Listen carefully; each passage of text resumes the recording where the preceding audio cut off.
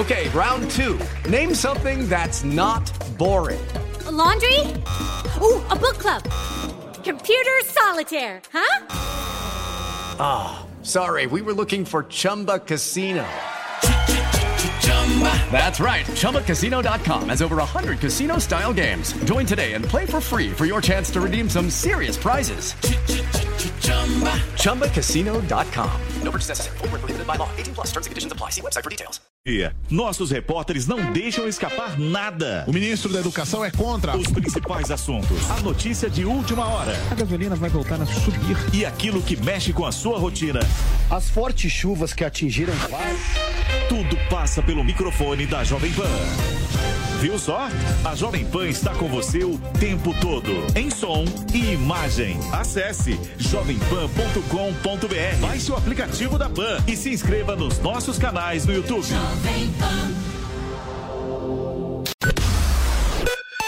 Jovem Pan News.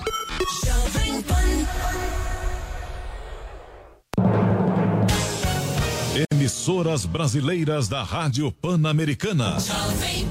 Jovem Pan São Paulo, AM ZYK 521, 620 kHz, FM 100,9 MHz. Jovem Pan News Brasília, ZYH 709, 750 kHz.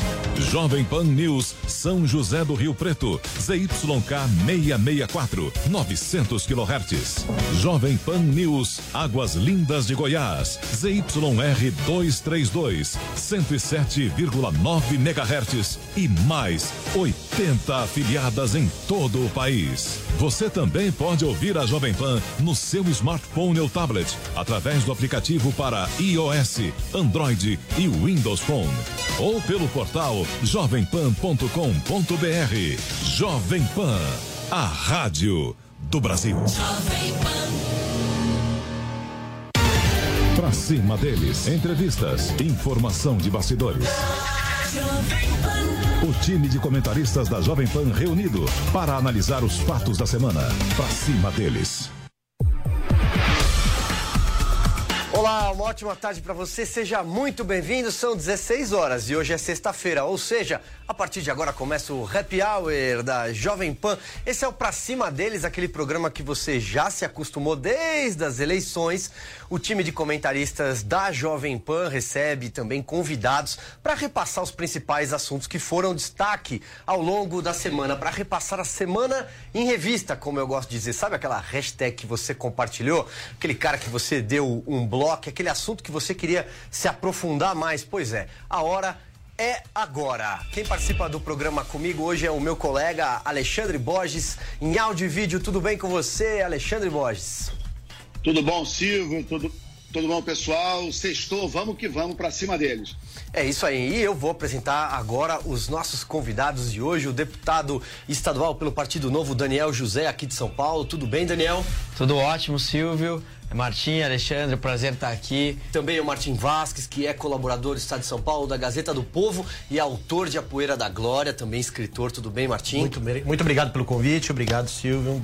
Tudo bem, Daniel, como vai? Agradeço desde já a gentileza de vocês. Daniel, sabe que isso aqui é uma resenha semanal, é o nosso bate-papo, a gente ri para não chorar de muita coisa que acontece nesse país, infelizmente, então eu vou abrir mão de vez em quando do Vossa Excelência, do Sua Excelência. Tudo bem?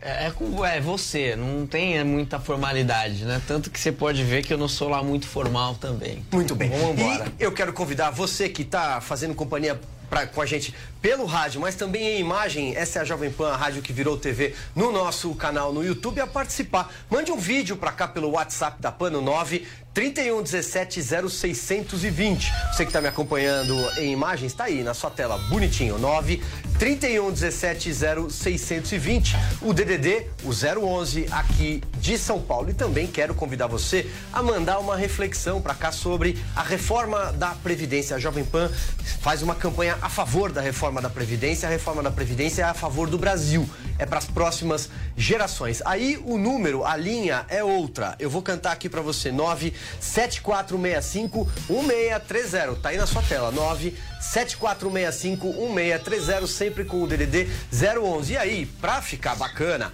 manda um vídeo, grava ali na horizontal mais ou menos 1 minuto, você fica mais bonito na tela da Jovem Pan. Vamos lá, então, iniciando o nosso programa sobre o tema que foi o tema da semana. Pois bem, vou traçar um retrospecto aqui. A educação em cena, senhores, Daniel, Martim, Alexandre, que me acompanha pelo áudio neste momento. Milhares de pessoas foram às ruas, não dá pra gente ignorar que foram milhares. Muita gente foi às ruas, evidentemente com uma presença maciça da esquerda, das centrais sindicais, até a Uni ressuscitou. Fiquei surpreso, achei que a Uni não existia mais no Brasil. Mas apareceram alguns cartazes e por aí vai, também políticos de esquerda que evidentemente se aproveitaram do momento, sindicatos, muita gente foi à esquerda contra o que ficou conhecido como corte de verba das universidades federais, a polêmica do ministro Abraham Weintraub, que inclusive foi a Brasília. Eu queria começar, então, fazendo uma primeira pergunta mais genérica e depois a gente vai navegando por esse assunto, porque tem pano pra manga. Daniel, como é que você viu esses movimentos, essas pessoas que foram às ruas, a pauta de reivindicação, evidentemente, e principalmente a reação do executivo, que também foi muito criticada. A gente aqui não tem tema proibido, não há problema em criticar quando tem que criticar. O presidente Jair Bolsonaro chamou as pessoas que foram às ruas de idiotas úteis, de massa de manobra. E isso, na minha modesta opinião, desde cara, já digo desde já, isso amplificou a massa que foi para as ruas. Daniel, passa a bola para você. Olha, eu acho que de uma maneira inicial, assim, abordando esse assunto, eu diria sobre os tropeços do governo federal, né? Eu acho que você falou do ressurgimento da Uni, quem está fazendo a Uni ressurgir é o próprio Bolsonaro. Então, no final de contas, né, quando a gente quer implementar uma política pública, sobretudo uma política pública que é muito delicada, você tem que ter uma comunicação infalível. Você tem que saber exatamente o que você tem que falar em cada momento para explicar para as pessoas aquilo que você está tentando fazer. E aí, a balbúrdia nas universidades viraram corte, os cortes são de 30%, mas não são 30%, são 3,5%. Não é corte, é contingenciamento. Então, toda essa história fica muito difícil de explicar para as pessoas o que está acontecendo, por que ela foi implementada, no final de contas, e por que ela é importante ser realizada, né? No final de contas, ninguém entende muito bem como funcionam os orçamentos das universidades, né? A gente sabe que 90% é folha de pagamento mais aposentadoria, então as verbas restantes foram aquelas que foram cortadas, né? 30% dos 10%, que dá por volta de 3,5%. Então, tentaram explicar isso com chocolate, não deu certo. Enfim, todo o caos que no final de contas acabou resultando numa oportunidade que surgiu para os movimentos da esquerda, que criaram aí o Carnalula, né? Que o pessoal também começou a chamar. Enfim, eu acho que é uma pena a gente tropeçar tanto assim em comunicação e, no final de contas, criar os próprios inimigos, né? Eu acho que muito do que aconteceu essa semana foi mais mérito do governo federal até do que da oposição, né? Que viu toda aquela situação emergir. Mas mexer em universidade é impressionante, né? E me chamou muita atenção o quanto que isso chama mais atenção, até do que assuntos até mais importantes do que as universidades, que é o ensino básico, por exemplo. Mas a mobilização das universidades é muito forte. É um negócio que me chamou a atenção, que eu não esperava que fosse ser tão grande, que no final de contas, enfim, tomou as ruas, foram até a Lesp, lá na frente da Lesp, fizeram toda uma manifestação e tudo mais, né? Mas, de novo, né, as pessoas, elas estão manifestando, muitas vezes as pessoas que não estão ligadas a essa esquerda que organizou todo esse movimento, elas também estão apoiando. Mas por quê? Porque elas não têm também uma ideia, não entendendo aquilo que o governo federal quer fazer, elas também não têm uma ideia clara daquilo que é restrição orçamentária. Elas não entendem que se você fizer uma coisa, você tem que deixar de fazer outra. Se você fizer outra coisa, você tem que deixar de fazer uma. Então, no final de contas, né, eu acho que se a gente entendesse mais como é o orçamento do governo federal, quão difícil é você fazer contingenciamentos, quão difícil é você mexer nesse orçamento porque é tudo engessado, como que é o orçamento das universidades, quanto que é aplicado nas universidades vis-à-vis no ensino básico. Acho que são todas questões que, se a gente conseguisse explicar com mais calma, de uma maneira mais linear, nada disso teria acontecido. Muito bem. Marquinhos, suas primeiras considerações, vamos lá. Bem, eu acho assim, em primeiro lugar, que a gente tem que tomar muito cuidado quando aborda essa relação do que aconteceu com a educação, com o movimento político em geral, é que a gente tem que fazer talvez uma certa arqueologia histórica, né? Por que eu falo isso? Porque é muito nítido, pelo menos para mim, dentro do ciclo histórico que o Brasil está vivendo desde 2013, que o papel do Abraham Weintraub, né, é querer ser uma espécie de novo Gustavo Capanema. Para quem não sabe quem é o novo Gustavo Capanema, ele foi ninguém menos que o mais duradouro ministro da Educação, né, no Estado Novo, entre 1937 a 45, né? Ele foi antes, obviamente, mas 37, 45 é o grande momento em que ele rege. E ele é o Capanema, junto com o assistente dele, que era ninguém menos que Carlos Drummond de Andrade. Né? Eles montaram um grande esquema, vamos dizer assim, cultural, que por sua vez era o alicerce de uma revolução técnica e uma revolução educacional. Né? E por que eu faço essa comparação com o Weintraub? Porque o que o Weintraub está querendo fazer é uma revolução cultural, por meio do Ministério da Educação. Não é à toa que o governo Bolsonaro decidiu que o Ministério da Cultura tinha que ser relegado para uma secretaria dentro do Ministério da Saúde, das cidades. Então, a gente tem que ter isso muito claro, porque, por exemplo, eu vejo que muitas pessoas falaram que o Weintraub foi um fracasso na Câmara, ou então querendo exibir a história do chocolatinho, e eu acho que ele não foi. Ele foi, inclusive, muito mais bem sucedido que o anterior, que foi o Vélez, porque ele mostra ali uma capacidade de persuasão, e aqui eu uso o termo persuasão no modo como o analista político americano Scott Adams faz no livro Ganhar de Lavada, que é o seguinte: o que o Abraham Weintraub está tentando falar para uma determinada parcela da militância, né, que não é necessariamente exclusiva do Bolsonaro, mas uma militância que está preocupada também com as questões educacionais, é que ele quer fazer essa revolução cultural. Agora, para quem é essa revolução cultural? A quem ganha com isso? Isso são as perguntas que o governo ainda não conseguiu responder para nós da sociedade civil.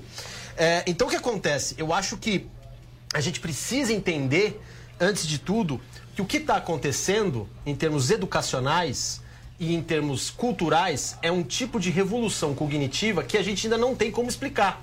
Então, por isso que eu faço essa, vamos dizer assim, essa volta ao passado por meio do Capanema, porque estudando o Capanema, talvez você possa entender um pouco mais justamente essa reviravolta que a gente está vivendo aqui no Brasil.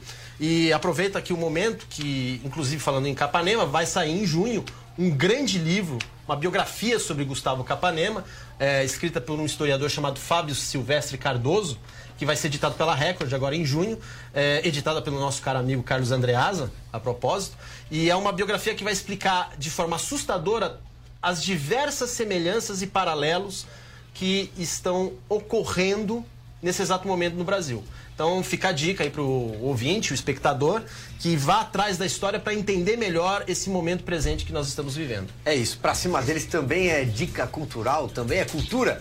Vamos mandar a bola lá pro Alexandre Borges, a gente vem falando no 3 em 1, né, durante a semana, Alexandre, mas agora num momento mais reflexivo, fazendo um amarrado, quero te ouvir. Vamos lá, Silvio. Primeiro, aonde nasce essa crise, né? Especificamente que leva às manifestações.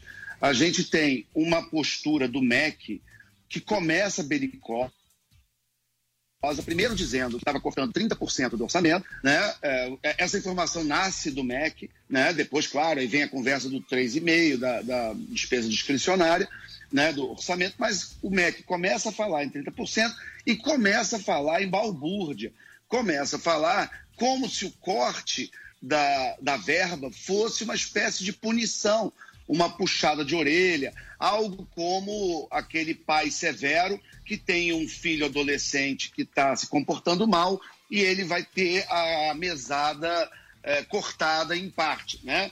Então isso começou uma gritaria, e aí quando começa a gritaria, o 30% é contextualizado dentro do orçamento geral para as federais, e aí tratado como 3,5%. Então, as duas informações estão corretas. É 30% daquela parte do orçamento, né, da despesa discricionária, mas é também 3,5% do orçamento geral dos 50 bilhões que são dedicados às federais, que é muito dinheiro, né? É bom lembrar também que desses 50 bi, 49 alguma coisa, 41 bilhões, ou mais de 85% do valor total é para folha de pagamento e esse dinheiro não se mexe. Então também não tem corte de salário de professor, de funcionário, vai todo mundo continuar recebendo. Mas essa primeira entrada no assunto, da maneira que foi feita, acirrou os ânimos do que seria professores, acadêmicos, alunos, enfim. E esse pessoal falou, opa, acho que talvez tenha uma bandeira aí, né? Acho que a gente pode ter a gente pode reacender a nossa militância, que estava meio dormindo desde a eleição, é um governo novo, tem 5 meses e tal. Mas é um pessoal que estava, vamos dizer, nas cordas, estava enfraquecido e foi acordado, né? Foi chacoalhado, pelo próprio governo, pelo próprio MEC. Né? Você pode argumentar se isso foi uma inabilidade, se isso é o estilo do ministro, o ministro que deu repetidas declarações que ele tem um certo ressentimento em relação ao mundo acadêmico, ele e o irmão dele foram perseguidos, ele tem relatos, né, de perseguição político-ideológica dentro do ambiente universitário, então ele tem um certo ressentimento em relação às universidades. Então, se isso motivou a maneira como esse assunto foi abordado, eu não sei, não tem como saber. Isso seria uma especulação de psicanalista de terceiro. Mas pode, pelo menos, ter um certo componente aí de querer peitar as universidades e dizer, agora quem manda sou eu e vou começar a relação com vocês cortando dinheiro, porque vocês são indisciplinados, esquerdistas, fazem balbúrdia, enfim. Então, esse é um primeiro ponto que deve ser levantado. Depois é bom lembrar também que comprar briga com o estudante muitas vezes não gera um bom fato político, um bom ambiente político. Né? Existe essa mitologia do jovem, o jovem como o idealista, como o utópico. Né? É uma coisa que vem muito desde do maio de 68 para cá. Acho eu isso uma grande bobagem. Acho, inclusive, que a gente paga preços altos por causa dessa mitologia, mas é inegável que ela existe. Então, se você tem uma imagem, por exemplo, que de um lado tem policial, uma tropa de choque, de outro lado tem estudante, quem olha aquela imagem tende a ficar do lado dos estudantes, por mais que eventualmente os estudantes estejam errados. Então, assim, e o estudante para usar o termo do presidente, muitas vezes uma massa de manobra boa, porque realmente ele não tem muita experiência com essas questões, mesmo na sua pessoa física. Tem muito estudante que ainda mora com os pais, que nunca pagou um aluguel na vida, nunca pagou um boleto. Se está estudando numa federal, também não paga a própria mensalidade da universidade. Então, é um público que, de certa forma, há uma facilidade de você levar uma discussão para o lado mais abstrato, mais idealizado, né? E não para o lado realista, questões das limitações que o orçamento impõe. Né? E o Brasil é um país que tem problemas seríssimos de déficit público, problemas orçamentários enormes. Né? A gente está discutindo muito Falhou um pouquinho o seu áudio, Alexandre. Daqui a pouco a gente retoma, mas o Daniel, já vi você aqui já se aqui ajeitando na cadeira aqui, dizendo eu quero ser o próximo a falar. A partir de agora isso aqui corre como um bate-papo e depois eu quero também colocar um dedo um pouco na ferida, porque o Alexandre falou uma coisa muito interessante. Mexer com estudante não é bom. Não é bom, porque quando estoura a primeira bomba e todo mundo sabe que nesses protestos, com a presença da esquerda, há provocação, tem pedaço de pau, daqui a pouco a coisa de alguma maneira degenera, descamba em violência. E aí quando estoura a primeira bomba, é sempre do lado contrário que as pessoas tendem a ficar. É sempre a polícia bandida e por aí vai. Mas antes que o pessoal diga que eu já estou falando mal e não estourou nenhuma bomba, não quebraram nenhuma vidraça, daqui a pouco eu retomo com isso. Segue você. Não, eu gostei muito dessa explanação inicial do Alexandre. Eu acho que tem muito a ver com aquilo que eu estava tentando explicar também um pouco antes, da dificuldade de comunicação e quanto que ela impacta o resultado final daquilo que você quer fazer. Né? Então, a gente fez uma crítica, eu fiz aqui uma crítica inicial ao governo Bolsonaro, mesmo entendendo que o direcionamento das políticas públicas que eles querem realizar é correto. E eu acho que faz todo sentido do mundo, né? E eu também concordo com esse ponto de vista, inclusive em relação a comprar briga com os alunos. Inclusive ontem teve um artigo, salvo engano, do Cláudio Ferraz na Gazeta do Povo, muito bom, que fala justamente sobre isso, sobre o quanto é complicado você comprar briga com um aluno universitário que tem uma capacidade de mobilização enorme, sobretudo porque eles se organizam politicamente dentro das instituições e conseguem, enfim, trazer muita gente para a rua, mobilizar. E claro que entre eles e a polícia, eles sempre vão ser as pessoas, o elo fraco, assim, que todo mundo vai torcer para que se dê bem, né? Agora, de novo, né, isso também me chamou a atenção, eu tentei falar isso um pouquinho no início, sobre o quão difícil é você mobilizar para a parte mais crítica da educação, que é a educação básica. Então, você não consegue imaginar uma manifestação de alunos de 7 anos de idade que não conseguem aprender a ler e escrever, porque a escola pública é de baixíssima qualidade, né? Mas poxa, os pais poderiam fazer essa manifestação, né? Mas os pais no Brasil, a geração anterior dos alunos atuais, tem uma escolaridade inferior aos dos filhos. Então, eles ainda não enxergam, não têm um senso crítico para entender que a escola pública não é de tão boa qualidade, né? Então, é difícil demandar desses pais, né, essa maneira de se envolver politicamente, de ir até a rua, de protestar, de cobrar a escola, porque não vai sair dali. Então a gente tem que buscar formas alternativas para mostrar para as pessoas que o mais importante é a gente conseguir priorizar e alocar mais recursos para a educação básica vis-à-vis as universidades que precisam ser modernizadas. E isso é uma agenda importantíssima. Inclusive, na Assembleia Legislativa, eu faço parte da CPI das universidades. E a gente discute muito esses mesmos temas para a USP, Unesp e Unicamp, que são 3 das maiores universidades públicas do Brasil. Tem um orçamento de 10 bilhões de reais, que é um orçamento maior do que a grande parte dos estados brasileiros, né? Um orçamento maior do que Pernambuco e por aí vai, para 150 a 160 mil alunos, que precisa de uma modernização para ontem. Inclusive, o ponto que o Alexandre falou de cobrança de mensalidade é um dos pontos que eu defendo também. Quem pode pagar mensalidade deveria pagar.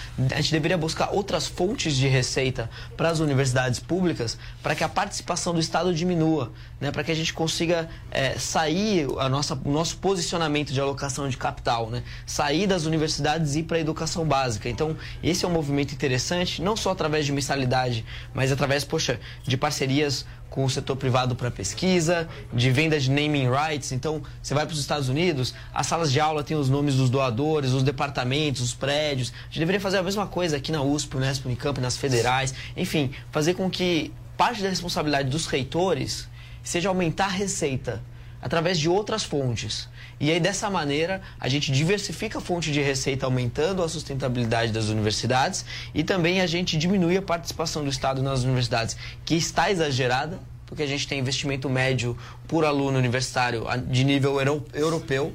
A gente gasta mais do que Portugal, Espanha, Israel, para os nossos alunos universitários, né, o custo por aluno bruto. E a gente gasta um dos piores países do mundo no investimento por aluno na educação básica. Então a gente tem claramente desfazer nossa posição de alocação de recursos do pagador de impostos da universidade e passar para a educação básica. Isso é um pouco do meu ponto de vista e o que a gente tem que debater no Brasil de uma forma mais profunda. Infelizmente, por conta de todo esse ruído, a gente acaba não entrando com profundidade, né? Mas, enfim, é uma coisa que a gente pode fazer aí mais pra frente. Vamos seguir girando, eu vou passar a bola pro Martim agora. Como é difícil separar um pouco as coisas nesse caso, né, Martim? Eu, por exemplo, agora estava falando sobre a militância de esquerda que existe nas universidades. E evidentemente tem gente lá nas universidades que tem mais cabelo branco do que nós aqui. Nós não temos muitos ainda, mas tem gente que está lá há 25 anos militando por partidos ou seus satélites de esquerda. É evidente que as salas de aula estão aparelhadas pela esquerda. Por outro lado, é um governo federal que, na minha opinião, vocês já falaram um pouco, se comunicou mal nesse aspecto, se comunicou mal nesse caso. Inclusive demorou a lembrar que quem faz o orçamento é o governo anterior. Demorou muito para se explicar nesse sentido, né? E aí, é claro também que a gente tem que separar. Não dá para dizer, olha, 100% de quem foi para as ruas em 200 cidades do país, em todas as capitais, eram militantes de esquerda que queriam o Lula livre. Não. Então, como é difícil para a gente separar, e essa é a função desse programa. Assim, não, então, mas foi bom você ter falado isso, porque os comentários dessa semana, né, nos meios de comunicação, foram em torno disso, que seria o retorno da esquerda. É claro que tem o retorno da esquerda, é claro, e esse foi o momento ideal pelo qual ela estava esperando, né, para retornar. Ocorre que o que a gente tem que perceber é que desde 2013, mas mais especificamente em 2015, aquilo que a gente chama de forma abstrata sociedade civil, mas que a gente pode chamar, vamos dizer assim, da população que se sente representada mais ou menos pelas instituições democráticas. Eu não estou falando de povo, eu estou falando de sociedade civil, são conceitos completamente diferentes. Ela já perdeu paciência com político, entendeu? E ela adquiriu uma certa desconfiança de qualquer espécie de político, seja de esquerda ou seja de direita, e é algo assim que é muito mais prático e simples do que nós, que estamos no meio midiático, intelectual, nós pensamos. Eu vou dar um exemplo que aconteceu em 2014 comigo, né? Eu testemunhei isso e quando eu vi foi um choque. Eu estava indo para Brasília, logo pela manhã, eram umas 8 horas da manhã, fui descer em Congonhas e eu fui naquele andar que tem o caixa eletrônico. E era na semana do segundo turno de 2014, né? Dilma versus Aécio. E eu vi, tava lá tirando dinheiro, eu ouvi assim uma conversa entre a moça da limpeza e o segurança do aeroporto de Congonhas. O segurança chegou para a moça da limpeza e falou o seguinte: então, vai votar na mulher? E aí a mulher, claro, né? A moça da limpeza, claro, vou votar nela, na Dilma, né? Ah, eu vou votar no homem, no Aécio. E se não der certo com a mulher, como é que você vai fazer? E ela respondeu: a gente tira, como a gente tirou o outro. Então, já em 2014, já existia toda essa... assim, o termo certo não é ressentimento, é insatisfação. Porque eu creio que a sociedade civil, ela tem um interesse muito mais nobre do que a gente pensa. Ela quer ver as coisas acontecerem. Ela até torce para que este governo dê certo. Ocorre que, se o político em questão, seja o presidente da República ou qualquer outro, não entregar o mínimo que prometeu, aí a sociedade civil vai de novo bater panela. Então, eu acho assim, a gente falou aqui de um problema de comunicação, né? Eu até citei o caso de como o Weintraub tenta mudar um pouco a percepção da militância a respeito desses assuntos técnicos, jogando com chocolate, etc. Mas o que a gente tem que observar é que, por exemplo, essa manifestação de terça-feira, quarta-feira, né, que ainda ocorre, ela cresceu porque o presidente da República, que então é reconhecido como um homem do povo, do Brasil profundo, ele faz uma declaração que parece que já está encastelado nas elites, dizendo que essas pessoas que estão manifestando são massa de manobra, mostrando um desprezo por aquele tipo de movimentação, achando que só é de esquerda.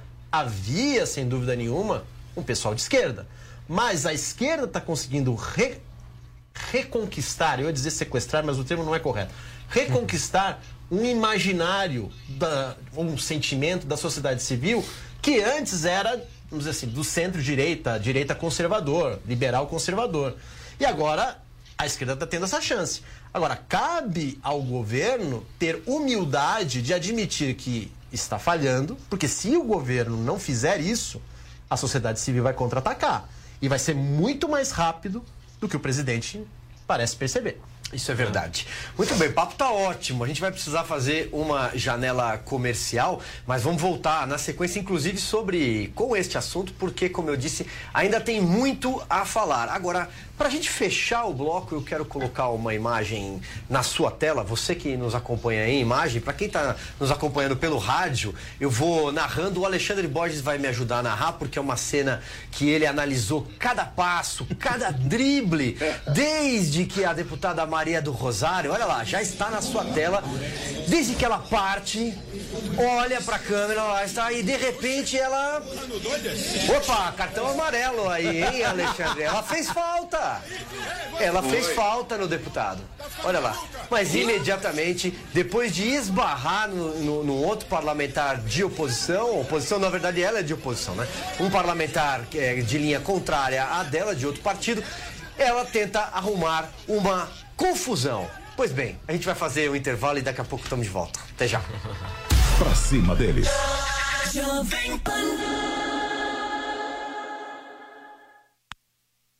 Arquibancada JP. Futebol e bom humor em um só programa pra você. Acesse jp.com.br/arquibancada-jp. O ex-presidente da Sabesp, Gessner Oliveira, considera vexatória a situação do saneamento básico no Brasil. Em meio ao debate sobre o novo marco regulatório do setor, a metade da população brasileira não tem acesso à coleta de esgoto. A medida provisória, que pode ampliar os investimentos privados na área, está em debate no Congresso Nacional. O economista Gessner Oliveira, que presidiu a Sabesp, chama de preocupante a falta de evolução do saneamento básico no Brasil. Que a situação do setor é vexatória, né? É vexatória pelo fato de você não ter cumprido a universalização do serviço de água tratada, pelo fato de você ter metade da população brasileira sem acesso à coleta de esgoto e não tratar mais da metade do esgoto gerado, né? Não é tratado.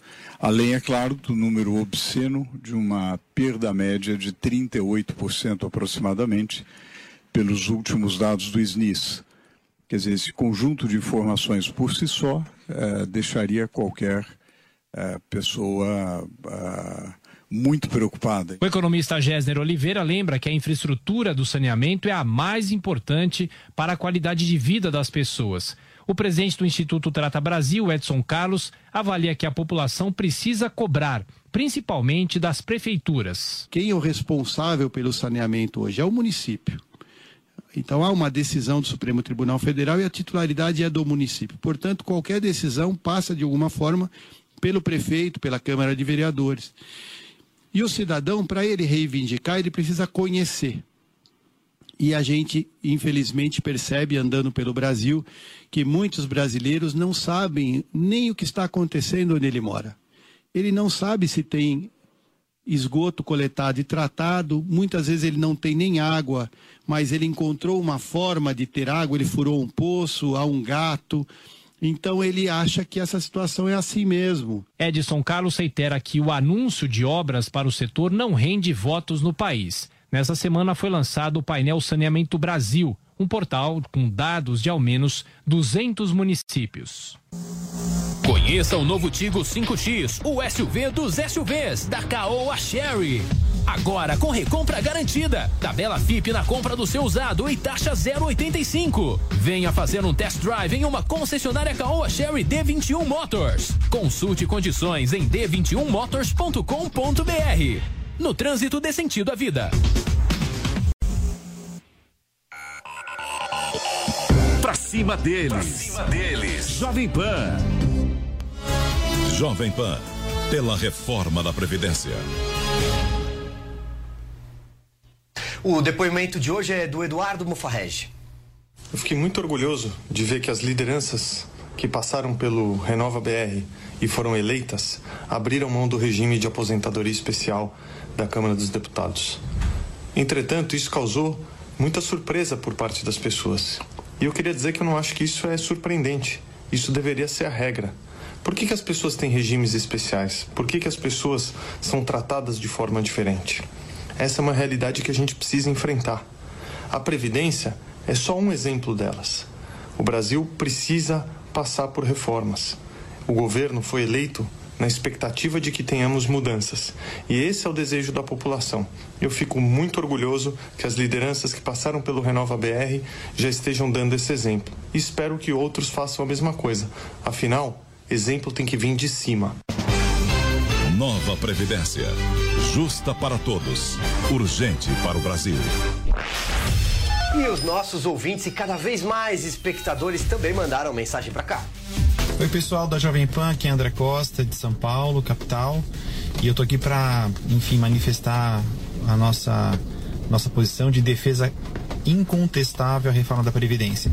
O Brasil precisa dessas reformas, os políticos do Brasil, nossos representantes, precisam acordar para a realidade que nos cerca, que é devastadora. O Brasil vive uma crise fiscal sem precedentes, uma crise contábil sem precedentes, e daqui a pouco, se nada for feito, se as reformas não acontecer, não haverá dinheiro sequer para pagar as aposentadorias. É necessário acabarmos com os privilégios. E essa reforma da Previdência, ela acaba com os privilégios, especialmente daqueles funcionários públicos, ou melhor, dos marajás públicos do legislativo, do judiciário, do executivo, que mamam na teta dessa nação e que são beneficiados contra uma imensa população que quase nada ganha e contra os mais pobres. Eu vim fazer esse manifesto a favor da reforma. Eu encontro com professoras minhas do 3º ano primário que se aposentaram aos 40 anos e ainda estão bem e saudáveis. Então, olha só, eu sou Ana Lúcia, moro aqui em Brasília. Sou aposentada da Secretaria de Educação, tenho 58 anos. E me encontro com professoras do 3º ano primário, aposentada. Veja só, nenhuma empresa se mantém assim. Não tem como. O que elas contribuíram foi muito inferior ao que tem usufruído. Quem sobrevive a isso? Então, tenhamos consciência e vamos fazer essa reforma para que o Brasil continue seu caminho de sucesso. Eu tenho filhos que precisam de emprego, vocês também, com certeza, ou precisam de emprego ou têm filhos que precisam de emprego.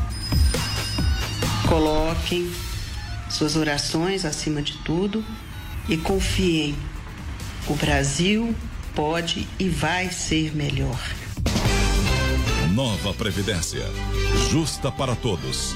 Urgente para o Brasil. Que bacana de ver, né? O ouvinte, o nosso espectador, gente consciente, gente pensando nas próximas gerações. É isso aí, muito legal. E mande você também, ainda dá tempo, mande pra cá a sua reflexão, é muito importante. Mande um vídeo pra esse número que aparece aí na sua tela pra quem nos acompanha pelo YouTube. Estamos ao vivo em todas as plataformas digitais da Jovem Pan. E pra você que nos faz companhia pelo rádio é o 974651630.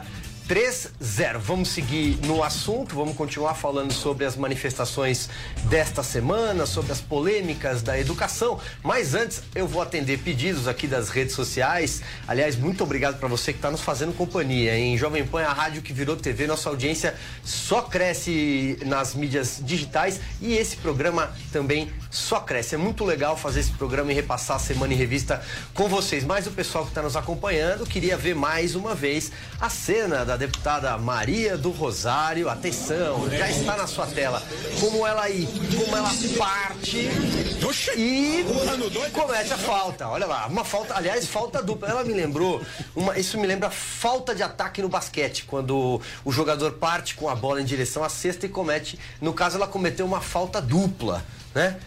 Sem contar que, na minha opinião, eu ia falar em quebra de decoro, falta de decoro, mas esta senhora não tem há muito tempo. Pois bem, vamos lá. Vamos voltar então pro assunto da semana. Alexandre, você falava no bloco passado sobre uma cena, descrevendo ali uma cena hipotética, mas que a gente já viu em outros momentos. Hipotética porque ela não aconteceu nas manifestações desta semana. Que seria o seguinte... Num dado momento, você tem estudantes protestando e a polícia militar, por exemplo, pode reagir. Pode ter uma bomba, pode ter um empurra daqui, muitas vezes a tropa de choque participa, isso é complicado e evidentemente que a coisa fica pro outro lado. Aliás, o Alexandre daqui a pouco... Ele está sem áudio agora, então eu vou devolver a pergunta aqui para vocês.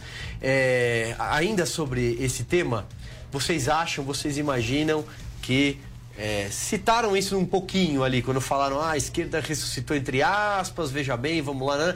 Mas vocês acham que isso pode crescer? Que esses movimentos de rua podem se intensificar? José Dirceu, por exemplo, que já deveria estar de volta na cadeia, porque o prazo já estourou, o programa começou às 4, ele tinha até às 4 para se apresentar, para voltar a cumprir pena. José Dirceu gravou um vídeo para a militância dele, no qual ele diz assim, olha, o vulcão entrou em erupção. O que vocês acham? Vamos começar, vamos lá pro Martim agora, vai.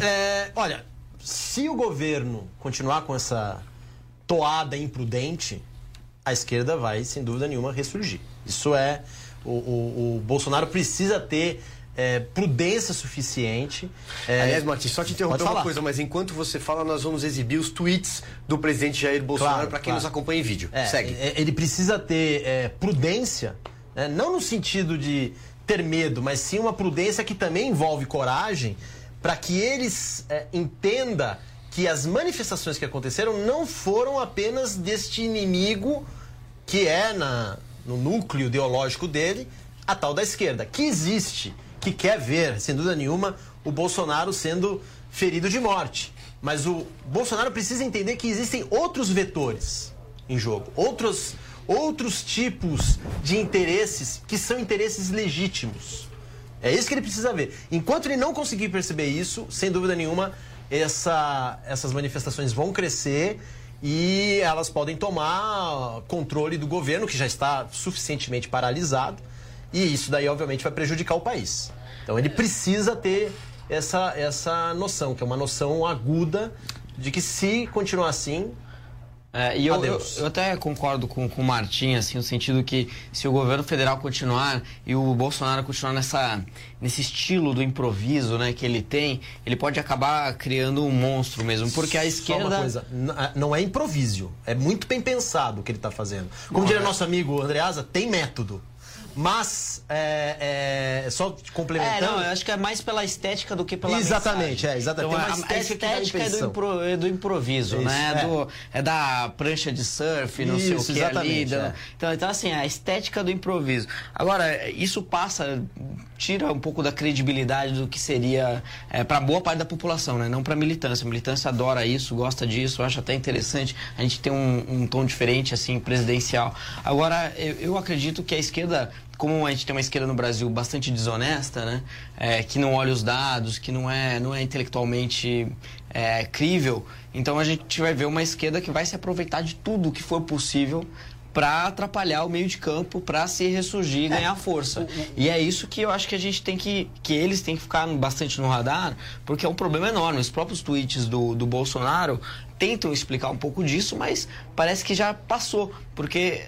A esquerda nunca vai reconhecer que existe um negócio que se chama restrição orçamentária. Ela nunca vai reconhecer que boa parte da situação fiscal do governo federal hoje se dá por conta das gestões anteriores do Lula 2, sobretudo, e Dilma 1, Dilma 2. Então, assim, eles criaram esse monstro, eles nunca vão reconhecer isso, e eles vão bater no governo como se fosse culpado, e aí o Bolsonaro vai tentar reagir, mas aí você já criou um monstro. Então, isso que a gente não pode deixar acontecer, né? Eu acho que se a situação continuar dessa maneira, a esquerda vai aproveitar sempre cada oportunidade que tiver para ser desonesta e para crescer em cima de uma confusão que o governo federal vai acontecer gera. Algo muito pior, porque eu creio que essa semana foi marcante por causa disso, que é o sequestro do imaginário. De 2014 até 2018, quer queira ou não, a sociedade civil estava capturada por um imaginário que durante 30 anos era do lado da social-democracia e da esquerda. E então, de repente, você tinha uma conversa liberal, conservadora, ou conservadora raiz, como algumas pessoas gostam de dizer, mas era um outro tipo de imaginário, era um outro tipo de discurso. E agora o que está acontecendo é que a esquerda está voltando a sequestrar, aí eu estou usando o termo correto, algo que já estava mais ou menos sedimentado, e agora vai, com força total, pegar a sociedade civil falando, olha, vocês investiram nesse tipo de sensibilidade, vocês se estreparam, agora a gente vai ter que mostrar para vocês que nós somos a verdade, nós damos certo. E isso é muito perigoso, porque a esquerda, ela tem uma vocação totalitária, que é isso que a gente precisa entender. Não é que gente da esquerda é desonesta, algumas são desonestas. A maioria porque eles têm uma vocação totalitária. Esse vídeo da Dona Maria do Rosário, né, mostra a vocação totalitária da esquerda. Ela acha que o encosta ali já é um grande crime contra a humanidade. Entendeu? E eu acho muito interessante até um ponto que você falou, né? Porque a esquerda ela vai ser muito mais habilidosa em capturar né? O imaginário, porque ela conta história. Exatamente. Ela não mostra número, né? E a gente, né? Pelo menos eu como deputado estadual do Novo, todo dia ali na Assembleia, né? Tentando convencer os outros deputados, eu vejo quão difícil é fazer eles entenderem o nosso ponto de vista, porque a gente olha os números, olha, veja bem, mostra percentuais, estatísticas, tudo mais. Não, eles contam histórias. E através dessa narrativa que eles criam, né, que usa muito mais a emoção do que a razão, eles capturam o imaginário das pessoas com muito mais facilidade do que a gente, né? A sorte é que a sociedade civil me parece que está, de novo, refratária a esse tipo de comportamento totalitário / hipócrita da esquerda. Contudo, se você não tiver um contrapeso, que seria justamente o papel do líder da nação, e que não está acontecendo, aí o sujeito normal, aquele que, né, tem que pagar, encarar o monstro do boleto no final do mês, ele vai estar completamente perdido. Porque o ponto é assim... Ele perdeu seu campeão. Exatamente. Né? Agora, a esquerda também não é infalível. Como, por exemplo, esse próprio vídeo da Maria do Rosário mostra com as bizarrices que eles fazem, né? Assim, beira o ridículo, né? Ela chegar a acelerar o passo ali no plenário, ali, esbarrar em um e outro e reclamar que o outro esbarrou nela e querer passar a imagem do vida da vítima. Né? É um papelão. É um papelão. Essa senhora já mostrou que é ridícula em outros carnavais. Né? Exatamente. Eu só tive uma única experiência com a Maria do Rosário, que foi em conjunto com a Edeli Selvati, quando um dia eu estava almoçando em um restaurante self-service popular de Brasília, e eu comia, então, uma deliciosa feijoada, e eu fui obrigado a ver a Maria do Rosário e a Edeli Selvati experimentando aquele picolé que é extremamente sagrado para quem é fã do Nelson Rodrigues, que é o chicabon. Cenas fortes. Cenas fortes. Eu não consegui dormir durante uma semana. Foi muito poderoso isso para mim, na minha sensibilidade. Sequestrou a minha imaginação. É fato. Agora, deixa eu aproveitar então esse gancho para trazer de volta aqui para o nosso papo o Alexandre Borges, agora em áudio e vídeo restabelecido. Alexandre, eu não sei se você conseguiu ouvir essa última afirmação do Martim, essa cena forte, mas ele tem uma provocação aí para fazer para você, que ele comentava comigo durante o break. Martim, vamos lá. Primeiro faz uma breve explanação aí sobre o que você vai dizer. Alexandre, tá me ouvindo? Ele tá com a gente, mas segue fazendo ali a sua explanação. Alexandre, você não acha que pode-se fazer um paralelo inverso entre o caos dos primeiros meses do governo Bolsonaro e o caos dos primeiros meses do governo Trump, sendo que o Trump ele criou o caos, né, irritando boa parte da oposição democrata, progressista, mas ele conseguiu controlar esse caos, enquanto o Bolsonaro tentou fazer esse mesmo tipo de ataque, mas não conseguiu controlar o caos? Antes que ele responda, a gente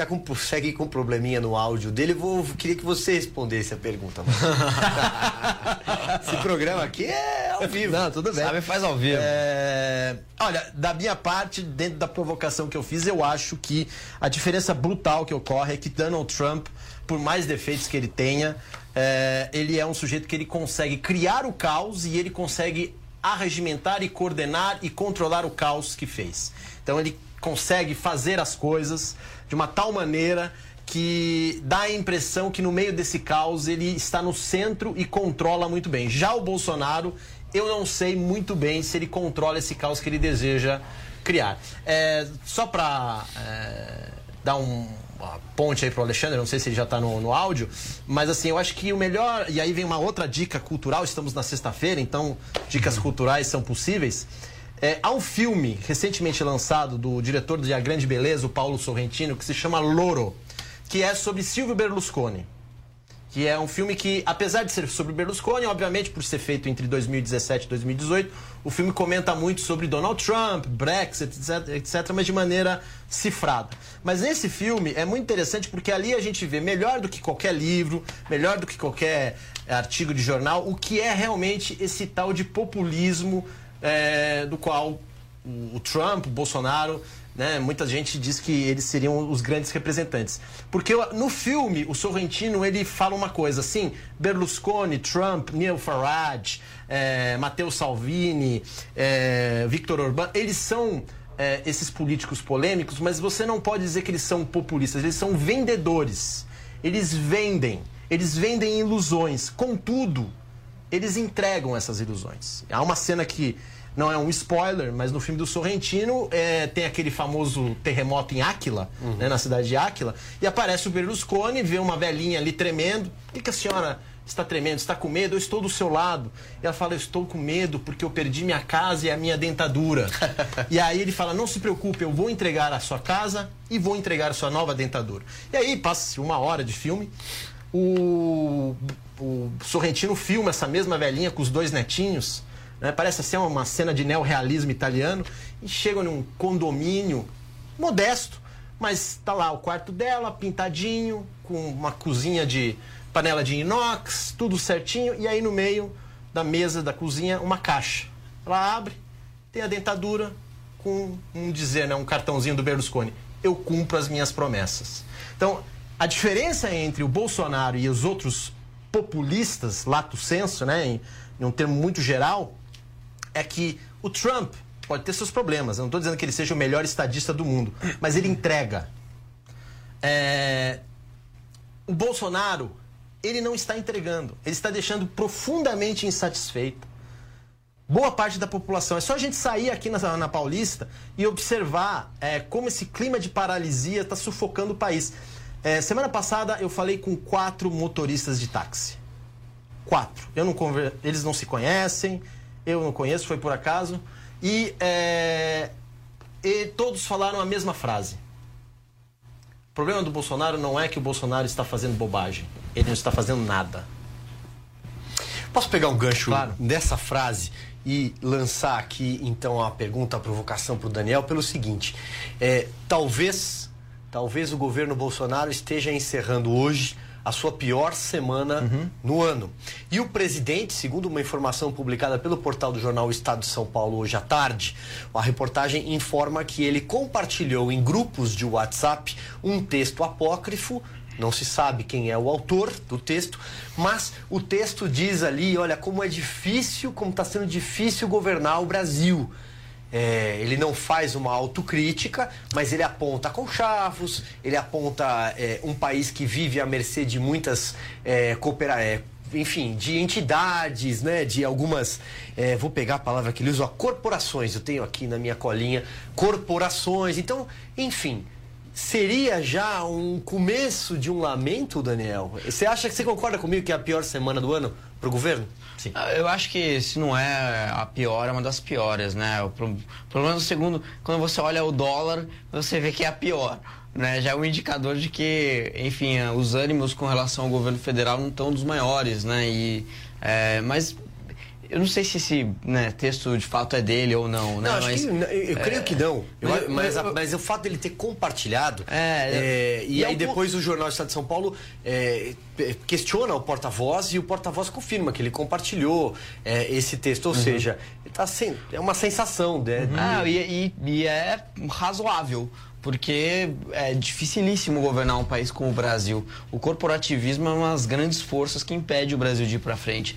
E eu vejo, né, e quando você vê um vídeo desse da Maria do Rosário, quando você interage com os deputados de maneira mais direta, atuando, né, como político, pelo menos pra gente que nós somos iniciantes, primeiro mandato, tudo mais, ele ali pela primeira vez no executivo, desempenhando a função mais importante do nosso país, você vê que as dificuldades são gigantescas, né? Que para você fazer mudanças pequenas, né? Surgem inimigos enormes por todos os lados. Então, a gente até é acabado a ser condicionado a pensar que nem tudo aquilo que a gente quer fazer é possível. Então, de novo, né? Eu acho que tem talvez seja porque a gente está só iniciando, né? Enfim, a gente está no 5º mês, né, de governo federal, no caso nossa Assembleia Legislativa terminando o 2º mês de mandato, mas eu vejo que se você conseguir trabalhar mais do que as corporações, se você conseguir se comunicar melhor do que as corporações, se você conseguir explicar melhor as coisas, aí elas vão se destravar. Eu acho que muito dessas dificuldades estão na própria comunicação do governo federal, na própria comunicação do presidente Bolsonaro. Então, essa é um pouco da crítica que eu faço a ele, mas eu acho que o diagnóstico, né, na verdade, a maneira como você vai resolver esse problema depende muito mais dele do que do corporativismo. Eu acho que depende, tem muita coisa que está do lado da quadra dele, assim, né? Que não está longe do alcance. Ele pode fazer muita coisa para melhorar a situação e para que na semana que vem e nas próximas a gente volte a pensar que, poxa, a reforma da Previdência vai chegar com mais velocidade, de que a gente pode explicar melhor a situação dos contingenciamentos do orçamento discricionário das universidades, por exemplo.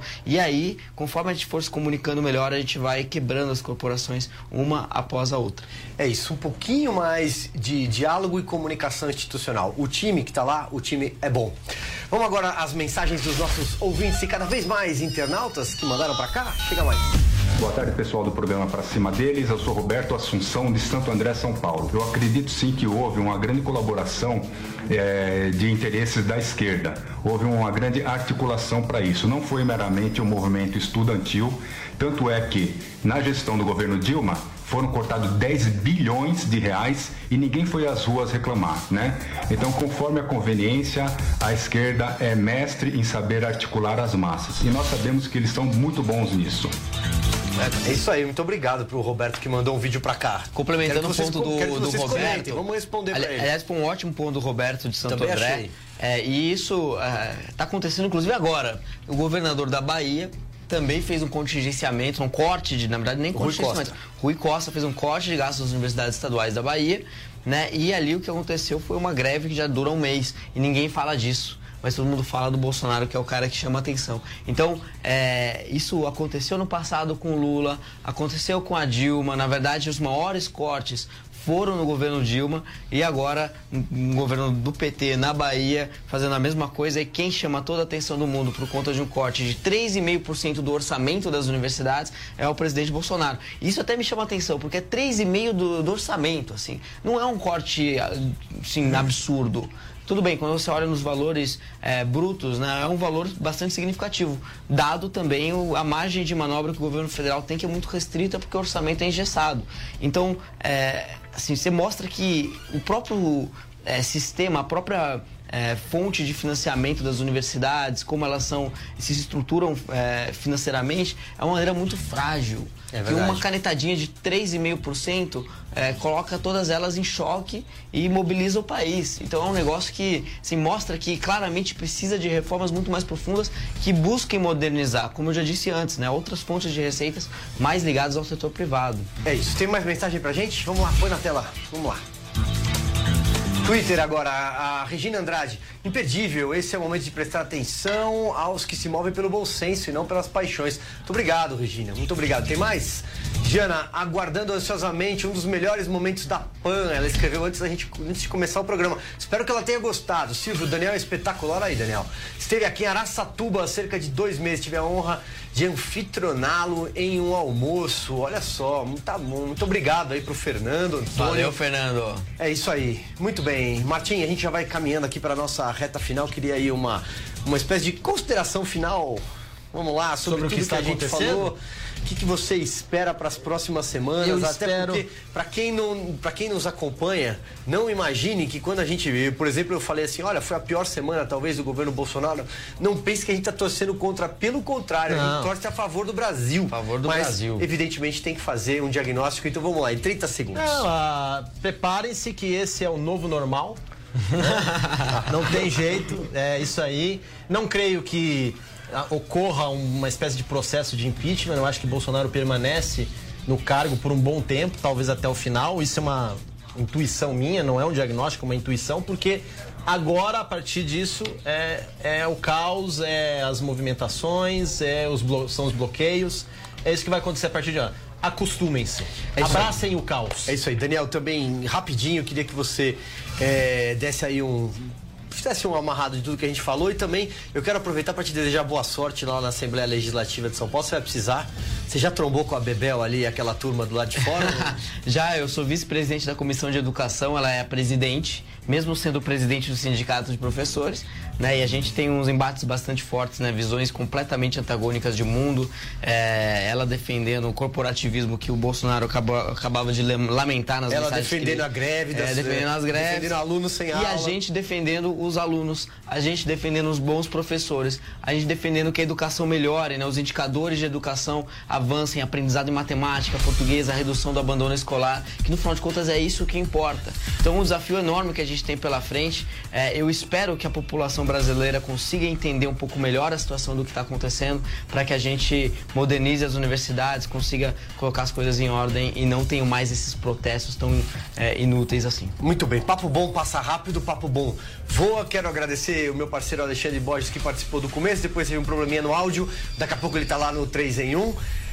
Martim, muito obrigado. Qual é teu arroba para quem gostou do programa e quer te seguir? Arroba Martim Vasques, Martim com M de Maria no final, Vasques, V-A-S-Q-U-E-S. Já fica o convite para você voltar mais vezes. Obrigado, eu que agradeço. Daniel José, deputado estadual pelo Partido Novo, mais uma vez, obrigado a vossa excelência. Nada, você, obrigado. Desejo um bom mandato. Isso aí, também Daniel José BR pra tudo, Twitter, Facebook, Instagram, isso aí, quem quiser acompanhar. E muito obrigado a você que nos fez companhia, muito obrigado pela sua audiência que só cresce do Pra Cima deles. Sexta-feira que vem, às 16 horas, eu tô de volta com convidados e com os comentaristas da Jovem Pan. Tchau, tchau, pessoal.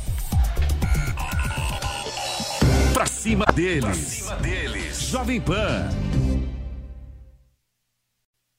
A notícia que você quer saber. Nós estamos fazendo política de maneira diferente. Da forma que vinha sendo feita, não podia dar certo. A notícia que você precisa saber. Tem que dar um freio de arrumação agora. Até os militares vão entrar com a sua conta em sacrifício. 24 horas com você, no seu rádio e na internet. Jovem Pan. A Jovem Pan está com você em todos os lugares e em todos os momentos. No começo da tarde, a equipe de esportes da Jovem Pan entra em campo com você. Vamos nessa, estamos juntos com o Camisa 10. Ao longo do dia, nossos repórteres não deixam escapar nada. O Ministério da Saúde prorrogou as... O ex-presidente da República... Tudo passa pelo microfone da Pan. A Justiça dos Estados Unidos... O Tribunal Superior do Trabalho... No final da tarde, reunimos um time imbatível para analisar os porquês e levar para você os bastidores da notícia. Começa com você, Vera Magalhães. Agora o Supremo decide... E uma pergunta precisa ser feita, várias perguntas. Quando o dia está perto de terminar... Salve, salve, sejam bem-vindos, ouvintes de Os Pingos nos Is. A gente te ajuda a colocar os pingos nos is, nos assuntos mais quentes do dia. Solta a vinhetinha e vamos com tudo.